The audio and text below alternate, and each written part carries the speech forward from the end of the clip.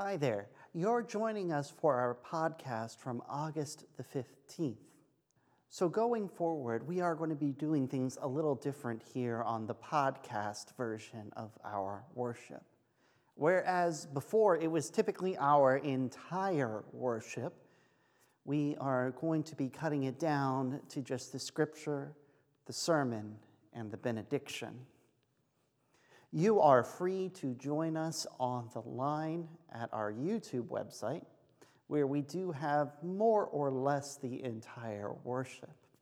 If you would like it in its entirety, please reach out to our church office and let our secretary know that you would like a CD copy of our worship. Those are more or less completely unedited. The only thing I do is I go in and raise it so that the levels are the same across the entire worship. I'm sorry if this causes any confusion going forward, but we're just trying to make sure that we are correctly following the terms of our CCLI licensing. Have a wonderful day. May God be with you. Our scripture today comes from Matthew 5, 33 through 48. It's about the middle of the Sermon on the Mount. Jesus continued teaching his disciples and those who were listening. He's continued with, "Again, you have heard it said to the people long ago, 'Do not break your oath, but fulfill to the Lord those vows that you have made.' But I tell you, do not swear an oath at all, either by heaven, for it is God's throne, or by the earth, for it is the footstool, or by Jerusalem, for it is the city of the great King. And do not swear by your head, for you cannot even make one hair white or black.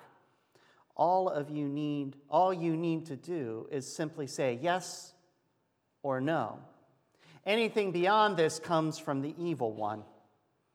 You have heard it said, an eye for an eye and a tooth for a tooth. But I tell you, do not resist an evil person.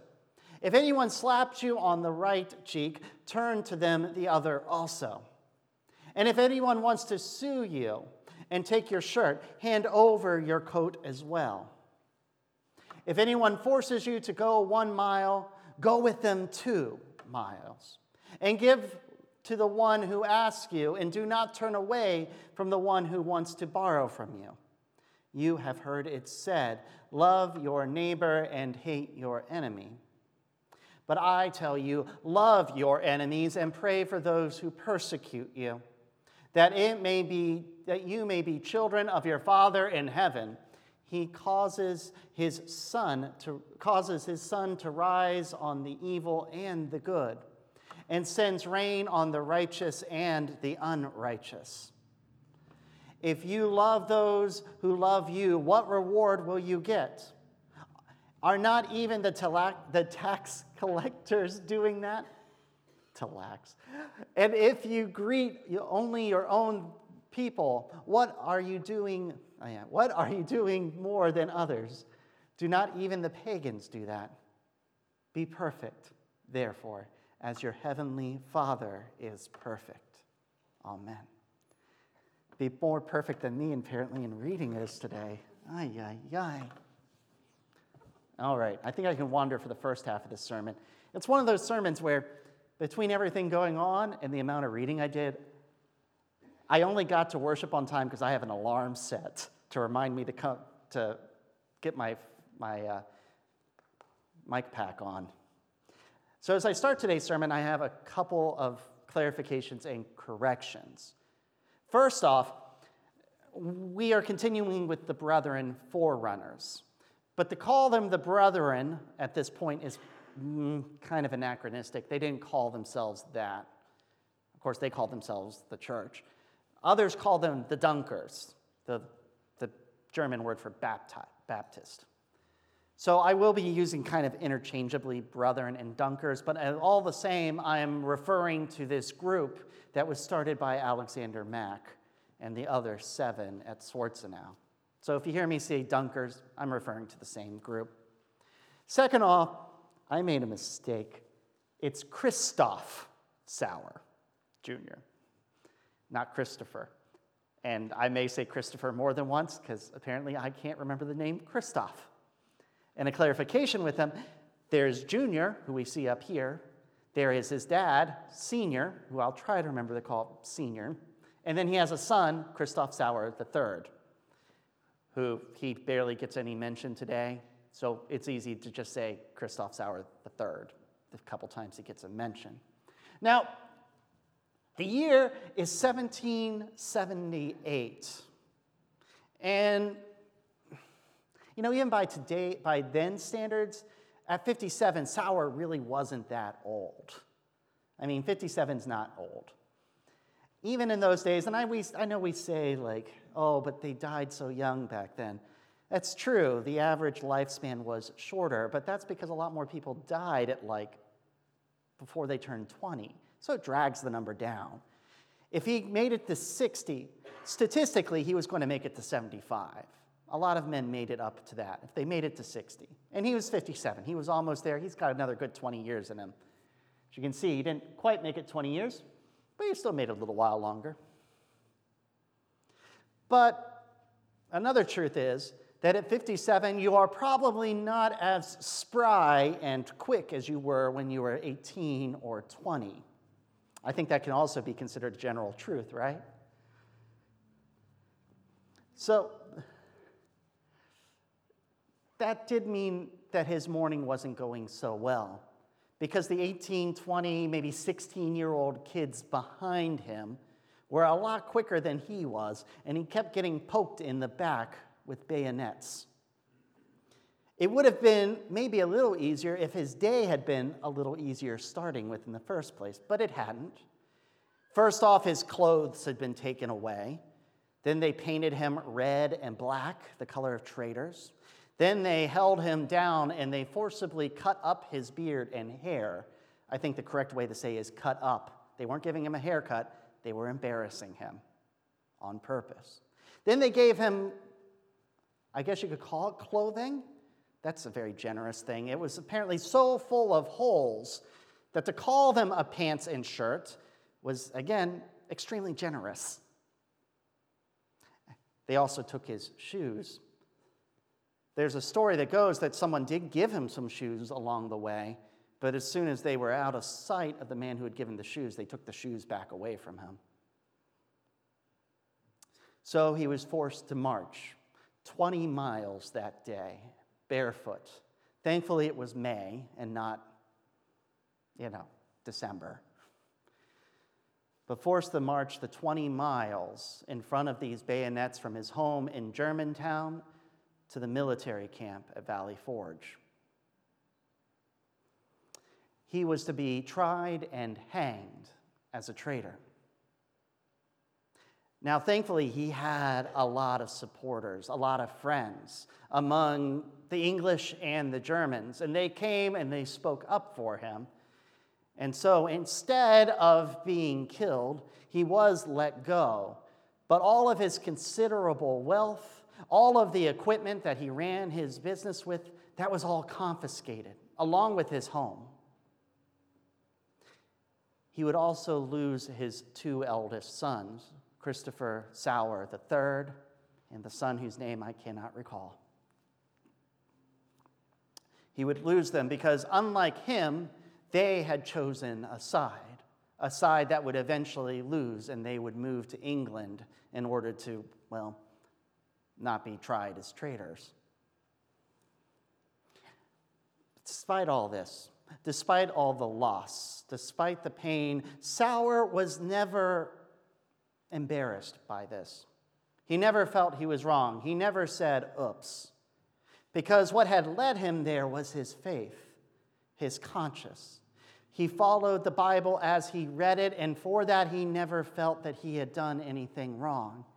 He had trusted the God who had led him there, and he never lost his self-respect. To this day, his brothers and sisters have never lost their respect for him either. He's still a beloved member of our community, though one of the saints above. We often print his motto in our bulletins, in our sermons, and for us personally, we have it stamped into the concrete of our church.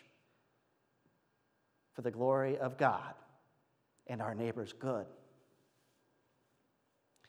I do apologize if this story makes you a little uncomfortable. It makes me a little uncomfortable because I know those young men with the bayonets had not had an easy year before. This was 1778. 77-78 winter at Valley Forge is the one that we remember in our histories today as some of the darkest times during the Revolution. To be fair, 78-79 was a lot worse, but we don't talk about it. Anyway, they were fighting for the freedom of this country, and it's hard to see them as anything other than heroic. But if there's one thing that history tells us about war, it's that no one is perfect. No one is angelic in this world, and war brings that out more than anything else. You might be the good guys, but that doesn't mean you don't do bad things sometimes. I know that's the way a lot of superhero movies have moved these days, reminding us that even our heroes make mistakes. And for those like Sauer, those who refuse to take a side, to remain neutral, what often ends up happening is you aren't viewed neutral by those who are on the sides. They look at you and they say, because you're not on my side, therefore you must be on the other side, and therefore you must be an enemy. But Christopher Sauer Jr. was, at his day, the most prominent voice among the pacifists and among the German Pennsylvania Dutch. He refused to take a side. He refused to allow himself to be an example to others as to what to do in taking a side. He refused to take an oath. He refused to take up or support the taking up of weapons. All for his faith. And for his faith, he suffered. For his community, he struggled.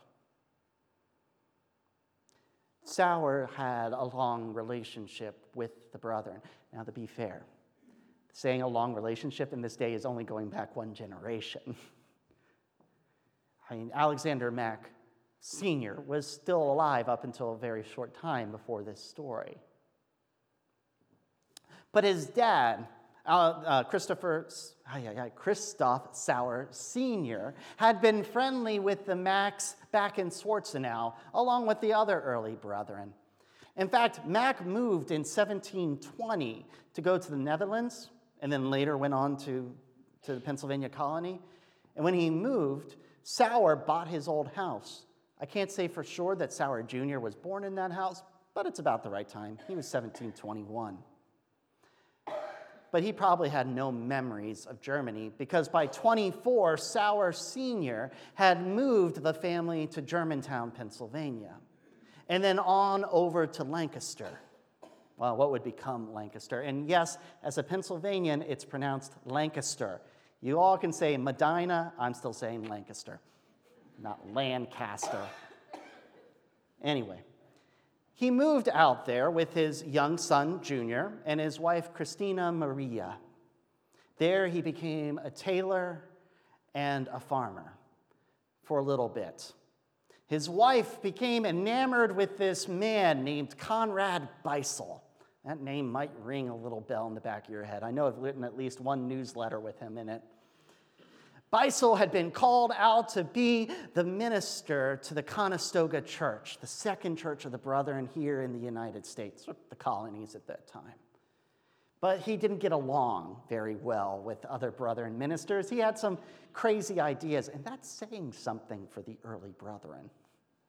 We were pretty crazy anyway. Eventually, he broke off, and he formed a separatist communal society, as if we modern-day Brethren had monks and nuns at the Ephrata, which we call the Ephrata Cloister today. And Christina Maria decided to join him there. And she would eventually rise to prominence and be well known as Sister Marcella. If I recall correctly, some of her poetry even survives to this day. She was well known for that, among being the leader of the women. When she left him, Sauer Sr. couldn't make the ends meet anymore. It was just him and his son, and they didn't have enough manpower to manage the farm and to do the tailoring. So he picked up again. He moved back to Germantown, where he settled down and started his print shop. Christina Maria eventually had a falling out with Conrad Beissel in the community and moved back and joined. It's important to know that because Christina Maria was willing to join a group that was extraordinarily structured, where you would have to wake up in the middle of the night every night to go pray. That was expected and compulsory. That you were expected to do certain work during the day, that you were expected to eat a certain diet. And I say expected as if there was a choice to do something else. There really wasn't. That was not true at all for Sauer Sr., her husband. He was a staunch separatist. He would never allow himself into that. Now, we did discuss the separatist just a little bit last week, or a lot of it. Because let's face it, Alexander Mack and the other early ones, they were all separatist before they formed a church. And the separatists were radical pietists. They called on the church to focus on biblical study, to focus on living a Christian life, to focus on, and to have the laity being fully engaged in the church. And the separatists went beyond what the regular pietists did and said, look, all these problems that we see in the church, they're all happening because you guys made structure, because you made rules. It's supposed to happen like this, and we're making these rules, and that's how it happens. Making the rules was the problem. You need to remain free and independent. Church structure, bad. Well, and then as we know, Alexander Mack and the other 7 decided that they were going to make a new church structure, which ended up causing some hard feelings. To the point that even Hockman, who we discussed again last week, the man who wrote to Mack and said, my friend, count well the cost before entering the water for baptism. Even he ended up having a big fight with Alexander Mack, in which the two of them really never ever talked again. They were just too angry. I will say that Hockman did later write that he thought that one day they would meet again in paradise and Mack would see him and embrace him and said, here comes Brother Hockman. They were willing to forgive and forget. I like that. Anyway, Sauer Sr. was not quite as willing to be outwardly judgmental, at least, of these brethren who had become a sect, who had created a structure which he didn't like. Now, I can't say that he was giving approval of it either. It still had a great deal of mistrust. He didn't think that structures made by humans could be, well, trusted. So, while he was their biggest supporter, he always held them at arm's length, never willing to submit himself to the rules that he felt others were going to make up for him. All the same, the first place that the brethren met in this country that wasn't in someone's house was Sauer's printing shop in his upper floor. He gave us our first sanctuary. He wasn't, though, just a hero to us. He was a hero among the Pennsylvania Dutch, the Pennsylvania Germans. They thought we were Dutch. We weren't Dutch. We were German. The German word for German is Deutsch. Still, you see people play it up, and they put Holland-like windmills up for tourists to come take pictures in front of. Ay, ay, ay. Anyway, But he was a hero among the Pennsylvania Germans. He was brilliant. He was hardworking. He taught himself 26 different trades. He was never apprenticed. I mean, he just picked it up and he learned it himself. He never went to anybody for help. He was always looking for things to help his community. So when he came back to Germantown, he started that printing press because there was only one other printing press in the area. It was run by this guy, Benny Franklin, I think. And he didn't like to write in German, so he only wrote for the English. So Sauer struggled, and apparently it was a big struggle to get the type font, like the little pieces of metal. Those were hard to get. But he struggled, and he managed to get that font, and he managed to print for us the first pamphlets, the first almanacs, the first newspapers in German.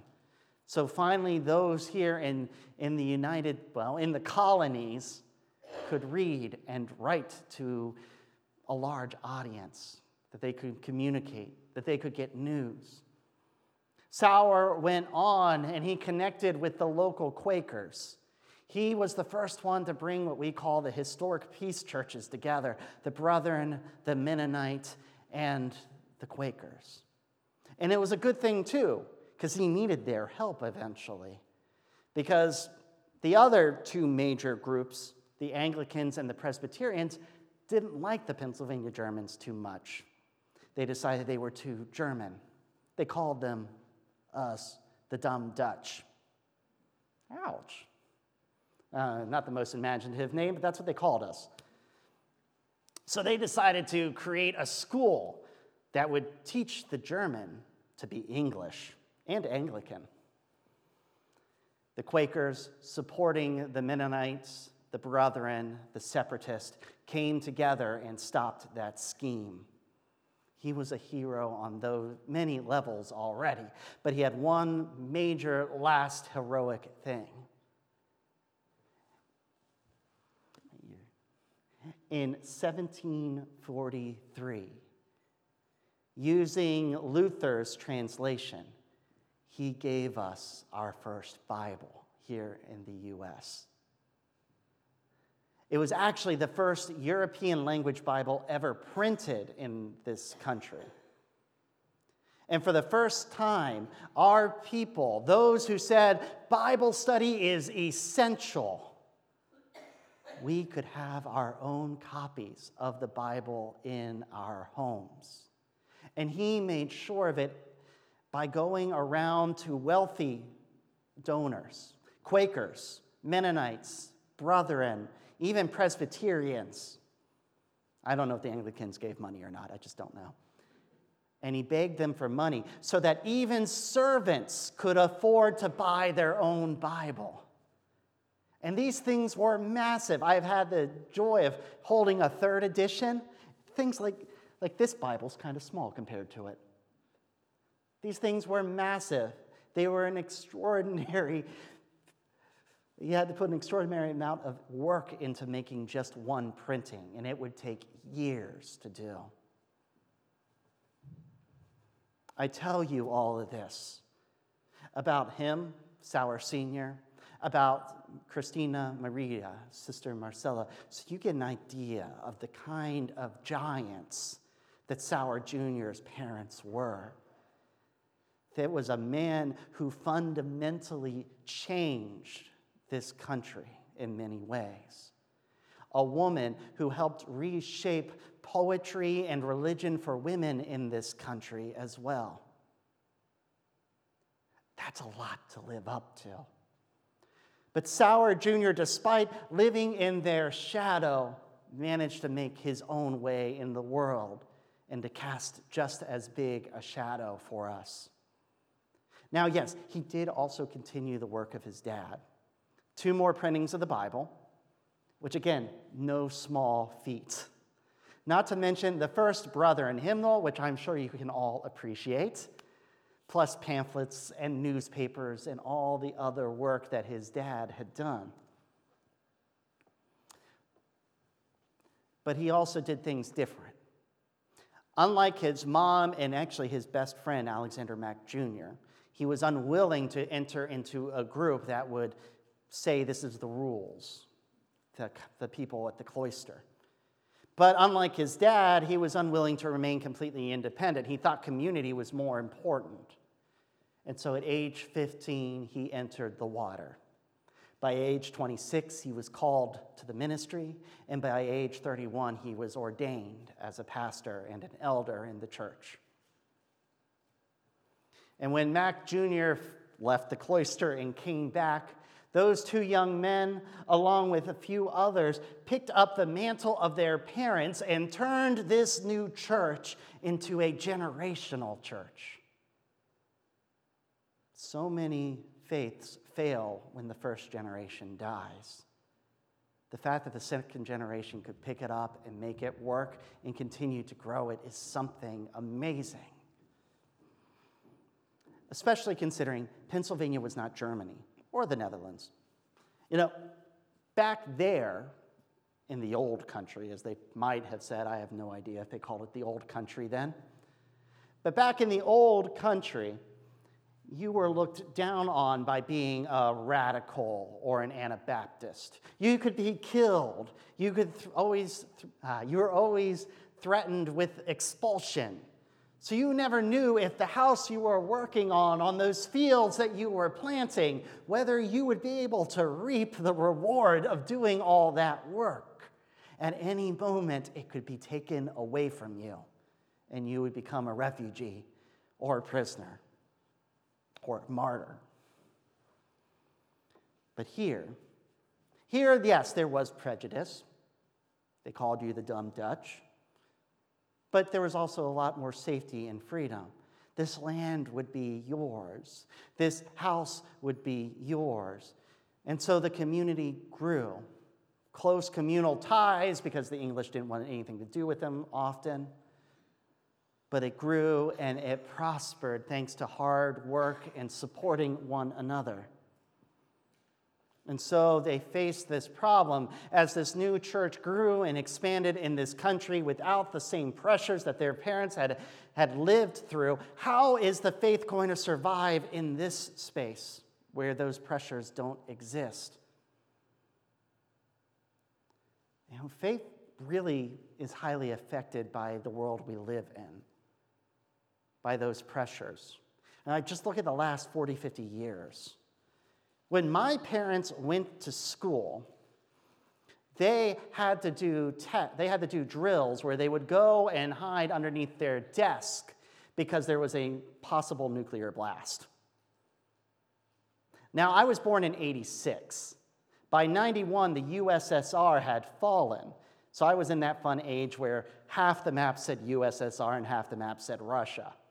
And all of them still said Yugoslavia, apparently, because no one changes that. So I never experienced that. I never worried about that, but I was in school during Columbine, when all of a sudden school shootings were on the main stage. Truth be told, they were always there.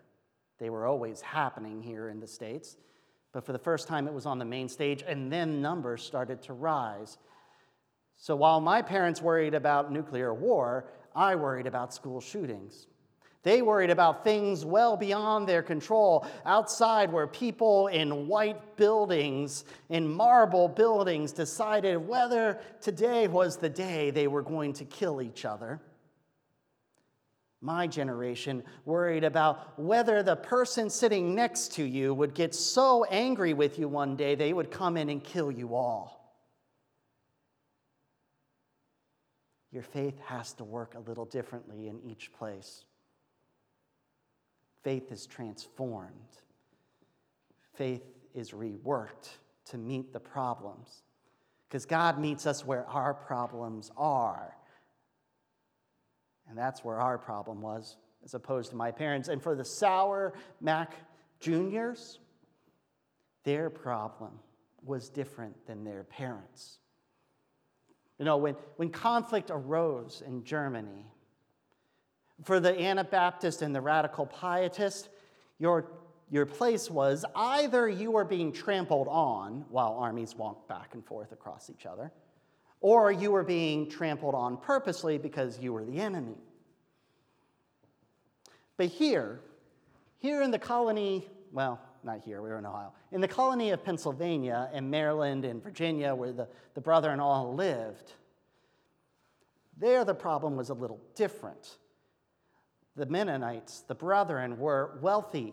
They were landowners. They were spread out. They had many members. And so each side wanted them to join them. The royalists wanted them. The colonials wanted them. So how were they going to work in this new situation, where they weren't the ones being attacked, but the ones being courted to attack? Even the Pennsylvania Colony House passed a law requiring every independent white man to take an oath of allegiance and then to pay taxes to support the war effort. Sauer looked to his Bible. Sauer looked to his Bible and read as his parents and mentors had taught him, and then he read in light of the world that he was living in. And he read passages like today. You know, today's passage, Jesus gives us 3 quick rules. First off, don't take oaths. Second off, don't demand recompense for evil, but instead return with good. And third, love your enemies. You know, in the ancient days, you called on God to basically kind of seal your vows, your promises. It was a way of saying, I will promise to do this, and if I don't, God's self will punish me. Jesus points this out as being problematic. Look, you can't even control what color your hair is with the power of thought. They, dye differently. I mean, if I could do that, I'd have a lot more. I'm sure I'm not the only one in here who would have a lot more. Anyway. Wishes. You should not be living the kind of life where you need to call on God to guarantee your honesty. You should be living the kind of life where it's obvious you are an honest person. Your yeses should mean yes, and your no's should mean no. And there's another problem. What if you give your vow to the wrong person? What if you give your allegiance to the wrong person? You know, we're told in the story, and it's about money then, but you can only serve one master in that story, either God or Mammon. But that's true across all of our lives. We can only serve one master, God or something else. And if you are giving your vow by God to serve someone, what if that person then tells you to do something that would go against what you are taught by God? Should you follow your vow that you promised that to God that you would follow this person? Or should you break that vow and follow your original vow to follow God? The answer being, don't give vows. Don't give oaths of allegiance to anyone. Rely only on your allegiance to God. And so, by this, Sauer refused to follow the law. He refused to give an oath of allegiance to any group.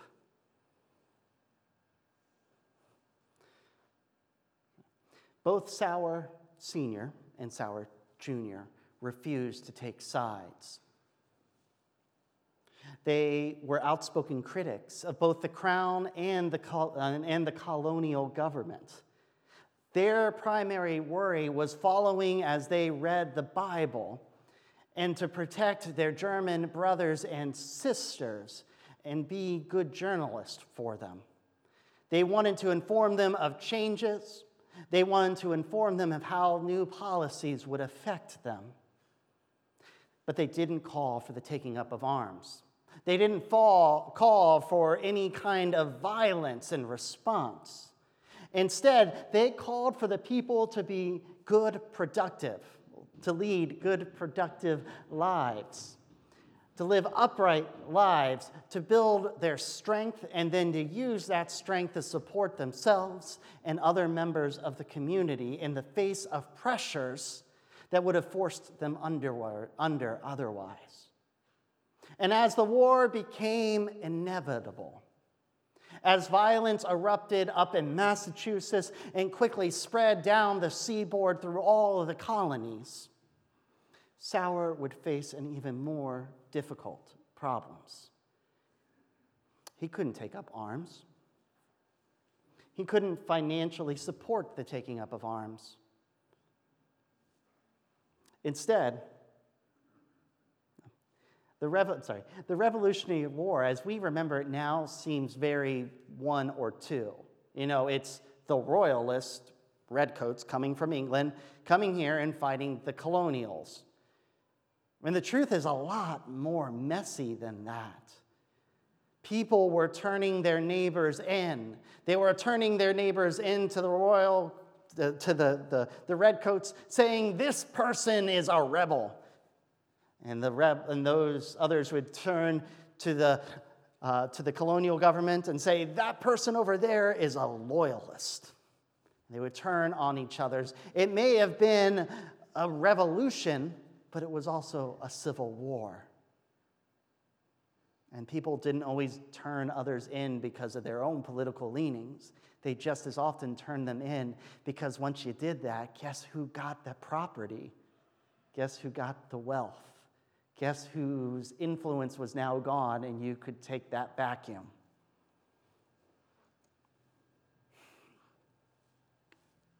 Sauer looked at this chaos, at the neighbors shedding each other's blood. So he used his wealth. He used his influence for what he thought was best. He urged his brothers and sisters to take their money, to take their land, to take their influence and help orphans and widows and refugees and anyone else who was in need of help. This really didn't make the royalists or the colonials very happy. Neither of them cared for this man. It probably bugged the colonials a little bit more than the other because they were much more cash-strapped. And so, the colonial government arrested Christoph Sauer Jr., took him to Valley Forge, and stripped him of everything he had. His son, who did take a side, Sauer Jr. III, would eventually go to New York and then to the Britain. He did take a side. Unlike his father, he was unwilling to remain staunchly in the middle. I'm sure he had his own reasons. Sauer Jr. would go on to take loans from others to support himself. And then he would take those loans in order to find work as a bookbinder, among other things, so that first off, his younger children would be supported until they could get their own feet underneath them. And second off, so that when he died, he could do so debt-free. He wanted to continue to support his community. He never wanted to take from it. As we continue this journey of the Forerunners, through all of their struggles towards today, we see how with Mac, they struggled to become independent and new and different, and what that led to in them being pushed out of their homeland. With Sauer, they have found their new homeland, and they needed to now learn how to live their faith despite all the pressures pushing in on them, trying to get them to change from what they said they believe to what they wanted them to believe. The church will continue to struggle. People will continue to demand your loyalty over God. You know, I said that every generation deals with new problems, and our faith has to be applied in new ways. But that doesn't mean that everything is new under the sun. Because let's face it, we live in a world still, just like Sauer Jr., just like Sauer Sr., just like Max Sr. and Jr., that demand us to go their way and not God's way. Now, I doubt that any of us are going to be asked to make a choice between giving an oath to our government, or that government, or any government, or being paraded 20 miles barefoot, dressed in rags with red and black painted all over us, and our beards hastily and rudely chopped, at least those of us who have nice beards. But our choices, our faith, sometimes demand that we will have to make decisions that are going to be less popular for those who wish it to be otherwise. So, are you willing to go all the way?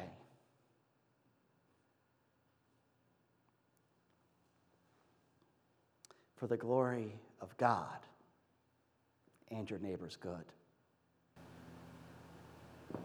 Thank you.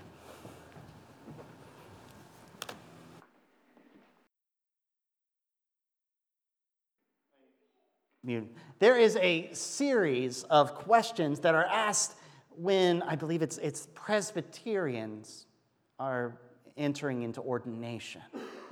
And there's a question that's not often asked this much anymore, but I find extraordinarily interesting. And the question is, are you willing to go to hell in order to forward the kingdom of God?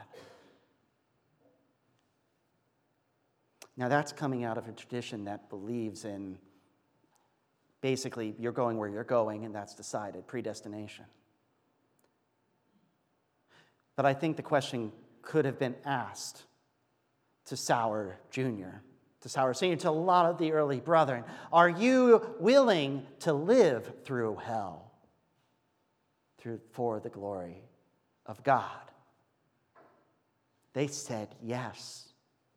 And it's a challenge to us in these days to be willing to live through the pain and tumults of this world for the glory of God and our neighbor's good.